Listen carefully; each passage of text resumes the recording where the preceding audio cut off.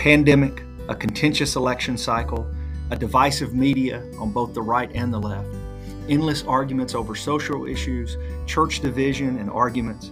If there was ever a time in the history of our society when we needed more of the Spirit in our lives, it's now. This series is a study of the fruit of the Spirit from Galatians chapter 5. We're talking about love, joy, peace, patience, kindness, goodness, gentleness, faithfulness, and self-control. And we're talking about how we can have more of these things in our lives. Thank you for joining us as we talk about life by the Spirit.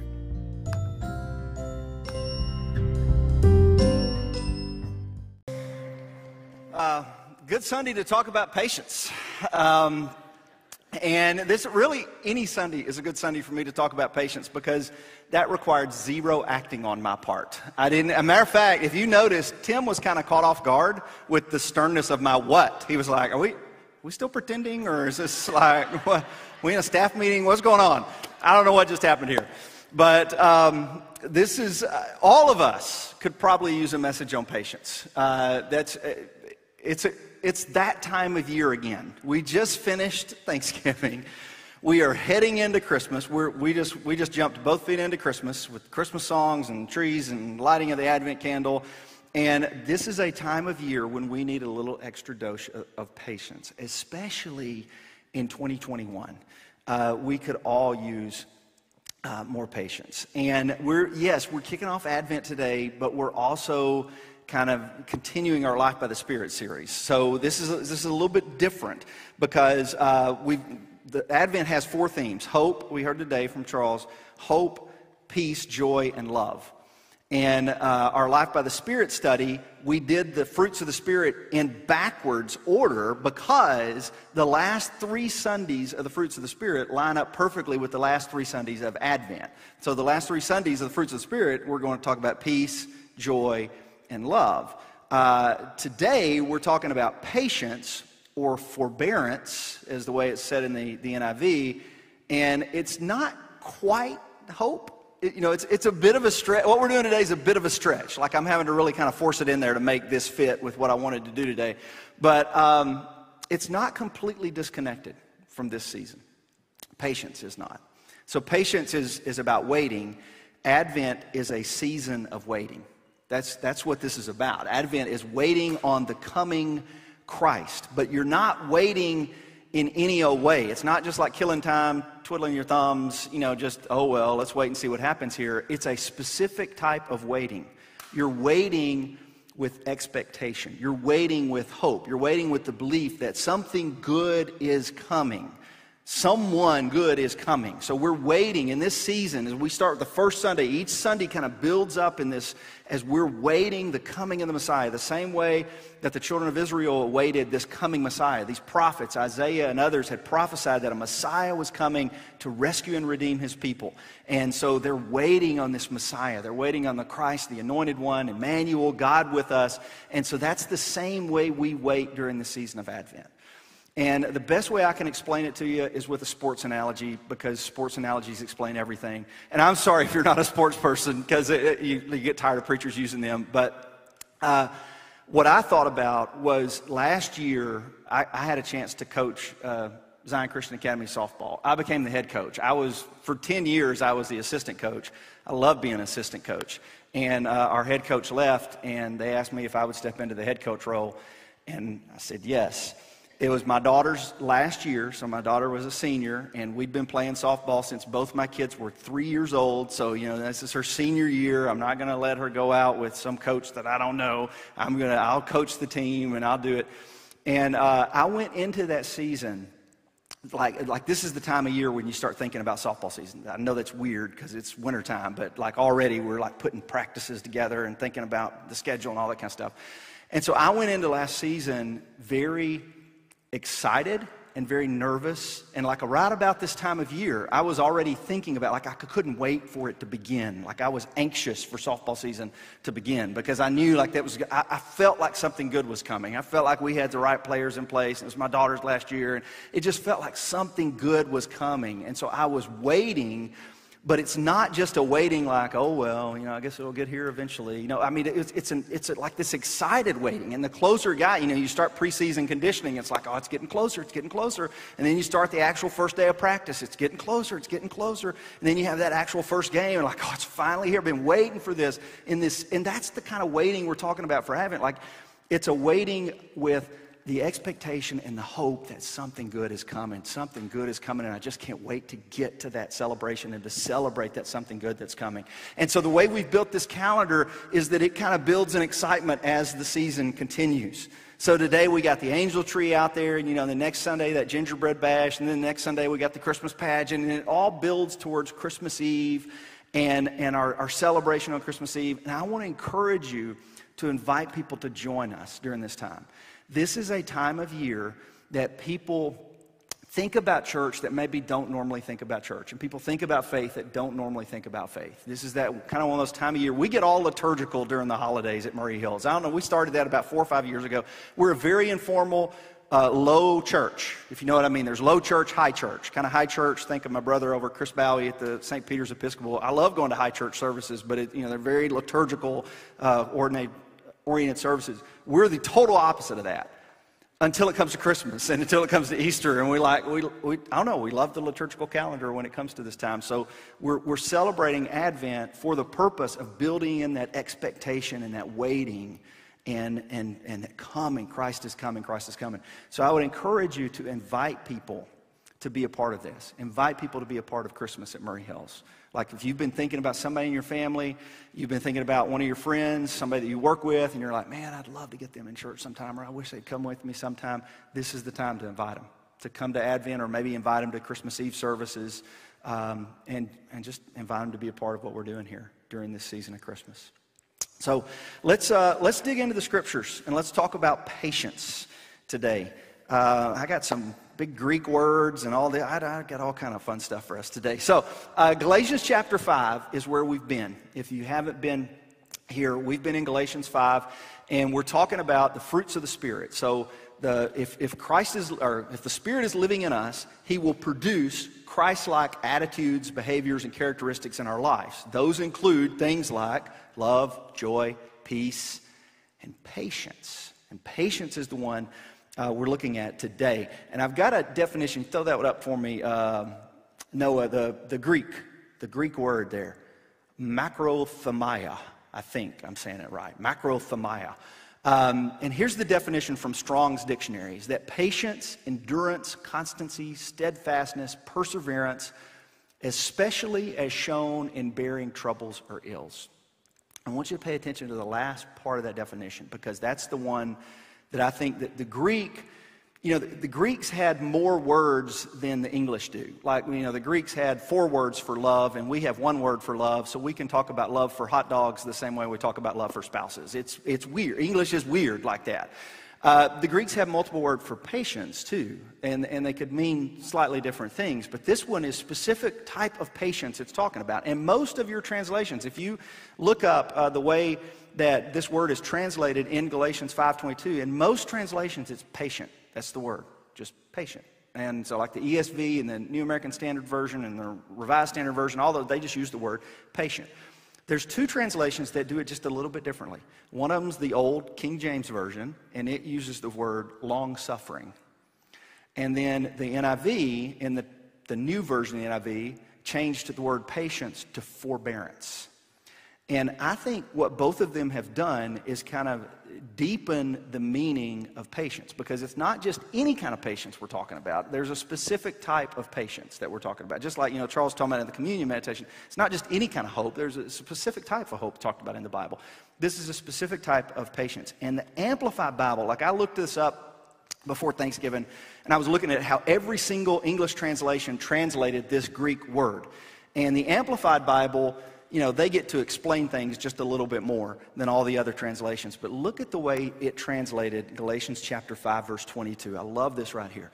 But the fruit of the Spirit, the result of His presence within us, is love, joy, peace, patience, not the ability to wait, but how we act while waiting. Now look at that. Not the ability to wait, because all of us have the ability to wait. All of us can be patient, but it's more about how we act while waiting. And I'm using Rubel Shelley's book. He wrote this thing like in 1984. And I'm using some of his material for this as I prepare for Fruits of the Spirit. But he writes about this Greek word, and he says it's generally tinged with a note of restraint and resignation, even passivity. It seems to recognize that sometimes there is no identifiable place to push back. There is no handle to grab on in order to cope with the situation.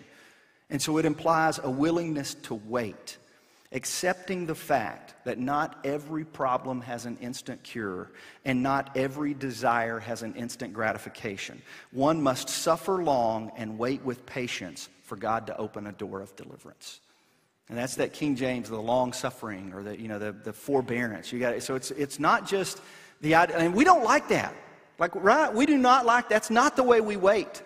That's not the way any of us have patience. We like to be able to have some type of control over the situation, some way that we can push things into our direction, some way that we can make things go the way we want them to go.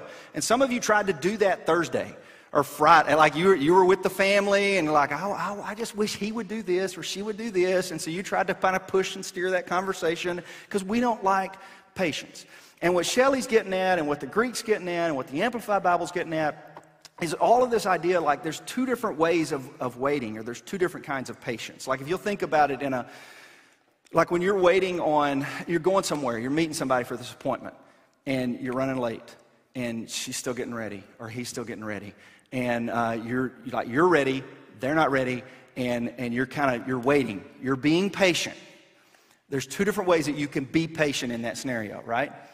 You can be patient by walking around the house and sighing very loudly and huffing and puffing and turning off all the TVs and turning off all the lights, including the bathroom light where she's getting ready and all that. Like it's time. What are we doing? And you can ask every 2 or 3 seconds, like, well, are you ready? You got one thing? Anything I can help you with? That's the passive aggressive version. Anything I can help you with? Anything I can help you get ready? Okay.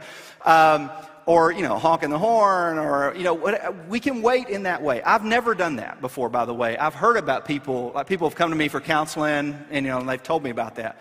So I've never done it. Spouses hate that. Let me just put it that way. Like when we wait in that way, nobody likes that, right? Because it feels pressure cooker, and it's stressful, and you're irritated, and you're frustrated. So you can wait. You can say, I'm being patient. But you can be patiently frustrated and patiently irritated and patiently stressed. Or you can wait with forbearance and long suffering and slow to anger and empathy and just being patient in that situation. Either way, you're going to be late. You're already late. You can either be late and that's it, or you can be late and fight about it all the way to the place. It's a whole lot more peaceful and better just to be late. Because you're already late. Just be late. Put a smile on and don't worry about it. And that's what it's getting at. It's not about it's not the act of waiting. It's how we act while we're waiting. Now, it's one thing to do that when we're talking about something pretty insignificant by being late for an appointment. I mean, we're talking about hey, we're going to be 10 minutes late, and they're going to be mad at us. We were late for Thanksgiving dinner. That's another story. I'll tell that one later. It's 2:10. The dinner started at 1. But it's the girls are texting and all that. That at the end of the day, that's not that big a deal. We were last in line. That's pretty much. We still got to eat with the family, but we were last in line. It's one thing when we're talking about patience in those scenarios. It's another thing when we're talking about patience when it comes to waiting on someone we love to overcome addiction, or waiting on a child to come back to God. And we've been praying and praying and praying that they would come back to faith, and they just haven't yet. Or waiting for somebody we love or a friend to control their impulses, or to learn how to control their anger better, or waiting for something waiting for something good to come with our job. We've been waiting and waiting for that thing to come through, and it just hadn't come through. Or waiting for a relationship to repair, or waiting for forgiveness to occur in a relationship, waiting for somebody we love to recover their emotional or their mental health. How do you wait in those situations? Because the waiting, when you're talking about being late for a dinner appointment somewhere, that's like a 10-minute frustration. And we can all handle a 10-minute frustration. How do you wait for a 10-year frustration? Or 10-month frustration? Like it just doesn't seem like it's ever going to end. And how do I exhibit patience in these situations? Well, the stakes are a lot higher there, and who we look to is God as our example. Because in the fruit of the Spirit, every single one of the fruits of the Spirit are characteristics of God, except for maybe self-control. I mean, I know God has self-control, but he doesn't need it. But, well, maybe he does. Anyway, I'm chasing rabbits. Every one of the fruits of the Spirit are characteristics of God. So love is a characteristic of God. Joy is a characteristic of God. Peace is a characteristic. Patience is a characteristic of God. So if I'm talking about a difficult type of waiting, a waiting that happens in difficult times, I want to look to God as my example because that's what he shows us how to do. So I want to go back. We're going to go back Old Testament, a couple verses in the Old Testament, one verse in the New Testament. I'm going to use the screen. Psalms 103. Psalms 103 says, "The Lord is compassionate and gracious, slow to anger, abounding in love. He will not always accuse, nor will he harbor his anger forever. He does not treat us as our sins deserve or repay us according to our iniquities. For as high as the heavens are above the earth, so great is his love for those who fear him. As far as the east is from the west, so far has he removed our transgressions from us. As a father has compassion on his children, so the Lord has compassion on those who fear him." That's an Old Testament verse. We don't usually think of the Old Testament God in those terms. We think of the Old Testament as like, God's vindictive and he's punishing and all these things. But this is taken from a speech that God delivers to Moses as Moses is given the Ten Commandments. And the nation of Israel, as soon as he rescued them from Egypt, they complained, they fussed, they griped. We want to go back to Egypt. We had it better when we were in slavery than we do now. What are we going to eat and where are we going to live and all this, and we're never going to get in the promised land and all this stuff. You think about the patience that it required for God with his people. And as Moses gives the Ten Commandments, they're worshiping false idols. And so God says to them, "I am slow to anger and abounding in love." And that's a patience. You hear this patience in this psalm in terms of compassion and grace and love, and God will not always accuse, and he will not harbor his anger forever. He will not treat us as our sins deserve. He will not repay us according to his wrongs. And then I think this is a psalm of David. If you know David's backstory, then you know a little bit about why this meant so much to David, because this is a psalm of the Lord's patience with him and how God always responded with compassion and with grace to him. I mean, this is a very... You hear the kind of waiting that God is talking about? You hear how God is acting while he waits on these things? The other one comes from the prophet Isaiah, and he picks up on the same theme. Now, this one's interesting to me. This is in the 30th chapter of Isaiah. I am going to use my Bible for this one because I'm not going to read the whole chapter, but the title of this is "Woe to an Obstinate Nation." Now, that's the subtitle that the English translations gave to it, but "Woe to an obstinate nation." And listen how he begins the first two verses. "Woe to the obstinate children, declares the Lord, to those who carry out plans that are not mine, forming an alliance, but not by my spirit, heaping sin upon sin, who go down to Egypt without consulting me, who look to help to Pharaoh's protection, to Egypt's shade for refuge." And he goes through this whole scenario here. Well, I want to read verse 3. Do I have that one up there, Noah? Verse 3? Nope, I'm going to keep reading anyway. "But Pharaoh's protection will be to your shame. Egypt's shade will be to your disgrace. Though they have officials in Zoan and their envoys have arrived in Hanes, everyone will be put to shame because of these people." And so he goes through, it's this very... He's giving these woes to the nation of Israel because they've been disobedient to him and because they continue to pursue Pharaoh and continue to pursue Egypt. And he's giving these woes to them, that you're not carrying out my plans and you're forming an alliance, but not by my spirit. And he goes through it very similar to the woes that Jesus gives to the Pharisees. But at the very end, listen how it ends. And this is God speaking through the prophet Isaiah. Go to verse 18 for me, Noah. Look at this. "Yet the Lord longs to be gracious to you. Therefore he will rise up and show you compassion. For the Lord is a God of justice. And blessed are all who wait on him. People of Zion who live in Jerusalem, you will weep no more. How gracious he will be when you cry for help. As soon as he hears you, he will answer you. Although the Lord gives you the bread of adversity and the water of affliction, your teachers will be hidden no more. With your own eyes you will see them. Whether you turn to the right or the left, your ears will hear a voice behind you saying, this is the way, walk in it.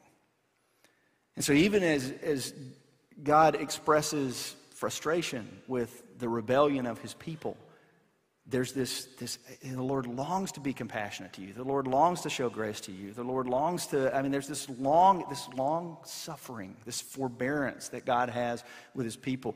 In that text that I referred to just a minute ago, Matthew 23, Jesus gives that woe to the religious leaders, and he's taking them to task for their hypocrisy and for their self-righteousness. And sometimes the kindest thing we can do and the most compassionate things we can do for other people is to point out wrong behavior. That's a compassionate thing to do. That's not a lack of compassion. I'm just going to let them continue to violate those boundaries, and I'm going to let them continue to do that. That's not compassion. So Jesus points out to these religious leaders, and he talks to, woe about your hypocrisy and woe about your self-righteousness. But then look at the way this verse ends, this passage. Matthew 23. Put that one up for me. Jerusalem, Jerusalem, you who kill the prophets and stone those who sent you, how often I have longed to gather your children together as a hen gathers chicks under his wings, and you were not willing. So even in that, you hear this tone of compassion in God. All throughout the Old Testament and all throughout the New Testament, there's a waiting with a patience, but a patience that is tinged with compassion and long-suffering and hope. And a lot of hope that people will eventually come back, that people will eventually turn around. The New Testament talks of this. This is 2 Peter chapter 3, verse 9. And he says, the Lord is not slow in keeping his promise, as some understand slowness. Instead, he is patient with you, not wanting anyone to perish, but everyone to come to repentance. And I think about the guy who wrote that, and I'm like, man, who better to write that than Peter? Because Peter, Scott, you talking about like making mistakes in worship. That's nothing. You mess up a chord or something, big deal. Peter made all kind of mistakes in his life.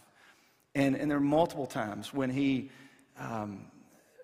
rebuked Jesus. How many have that on their list? I rebuked Jesus. I told him, no, Jesus, you're wrong. Peter was one that said, no, Jesus, you're wrong. That's not the way it's going to play out. He denied Jesus. And Jesus just kept restoring him. And Jesus just kept restoring. And you know what Jesus kept waiting for? I feel like Jesus kept waiting for the person that he thought Peter could become, because he could see what was in Peter. Peter couldn't see it yet. The other disciples couldn't see it yet. But he could see what was in Peter, and he was patiently waiting for this man to step up and become the kind of man that he knew he could be, and the kind of man that he would use to lead his church. Peter was the guy that he planned to use to lead his church. And so Peter later, when he writes to encourage the Christians, says, the Lord's not slow. Not in the way you understand slow. The Lord's patient with us. And he's got a personal testimony about it right there. He's patient with us. I want to show you one more definition, and then we're going to close with a song. Okay. So we started with the message with how do you define patience? And talk about long-suffering and forbearance and those things. How do you define it? Rubel ended up giving a definition of it in this book that I just thought was perfect, especially in terms of, because we just ask at the end of this, how do you respond when you're waiting on somebody to overcome addiction, you're waiting on forgiveness to happen, you're waiting on reconciliation to occur, you're waiting on, somebody to come back to health or whatever it is, how do you respond in those things? We look to God as our example, like how God was patient with us and how we can be patient with other people. But look at the way Rubel defines patience. I want to throw this one up here.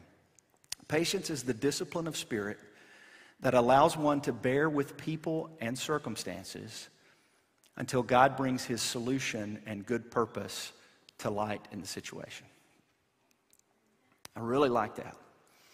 So patience is the discipline of spirit. We've got to work at it. The discipline of spirit that allows us to bear with people and to bear with circumstances until God brings his solution and good purpose. Because God, all things work together for the good of those that love the Lord. That doesn't mean that everything's going to work out exactly like you want it to, but it does mean that in the end, everything will be okay. If it's not the end, if it's not okay, it's not the end. But in the end, everything's okay.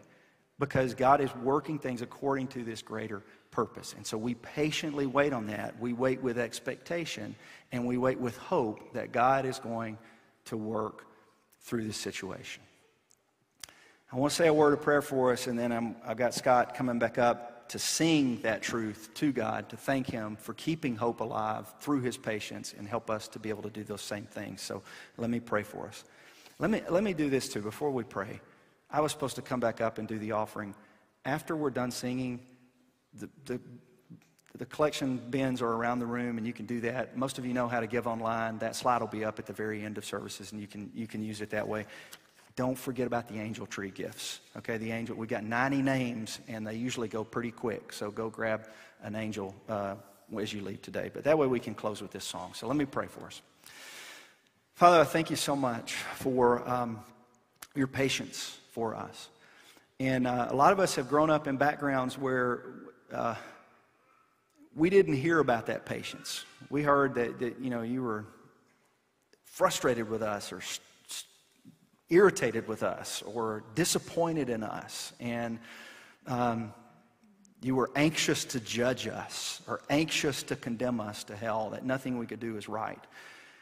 And that's not the story we read in the Old Testament or the New Testament. We read of you being slow to anger and abounding in love and being compassionate and not holding us accountable for the sins we've committed, but giving us your Son Jesus to die as a sacrifice for that sin, so that you don't treat us the way we deserve. You don't accuse us. You forgive us and you reconcile us. And because of that, no matter what situation we're going on in our lives, no matter how messed up our lives are right now, or our families are right now, or no matter how messed up things are, we know that there is hope, because that's what you give us, and that's what there is hope. You keep that alive for us because of what you've done for us through Jesus. And we close our message today by standing and singing that to you and thanking you and praising your name for the hope that you give us. It's in the name of your Son, Jesus, I pray these things. Amen. Let's stand and sing that.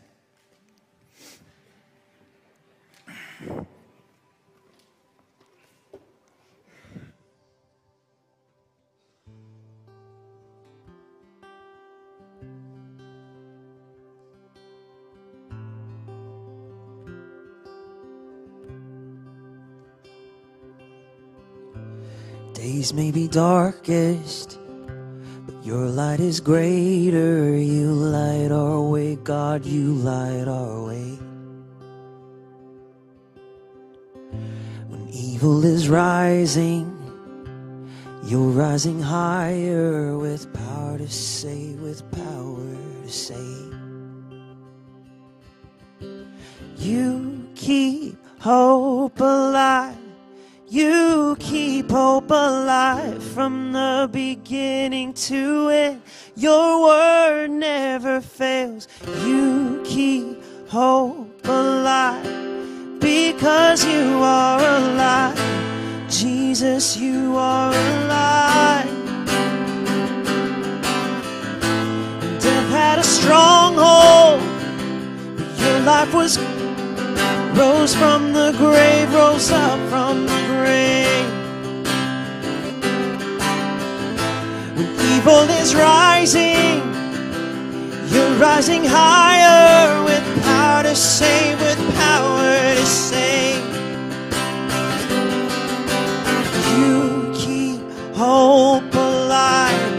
You keep hope alive from the beginning to end. Your word never fails. You keep hope alive because you are alive. Jesus, you are alive. There's hope.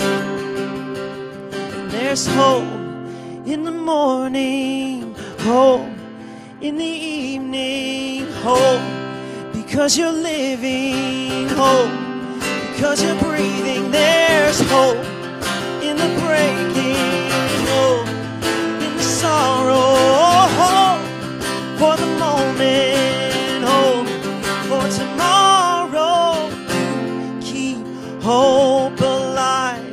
You keep hope alive from the beginning to end.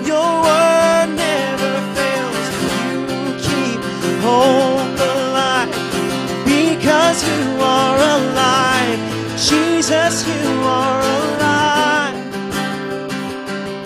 And you keep hope alive.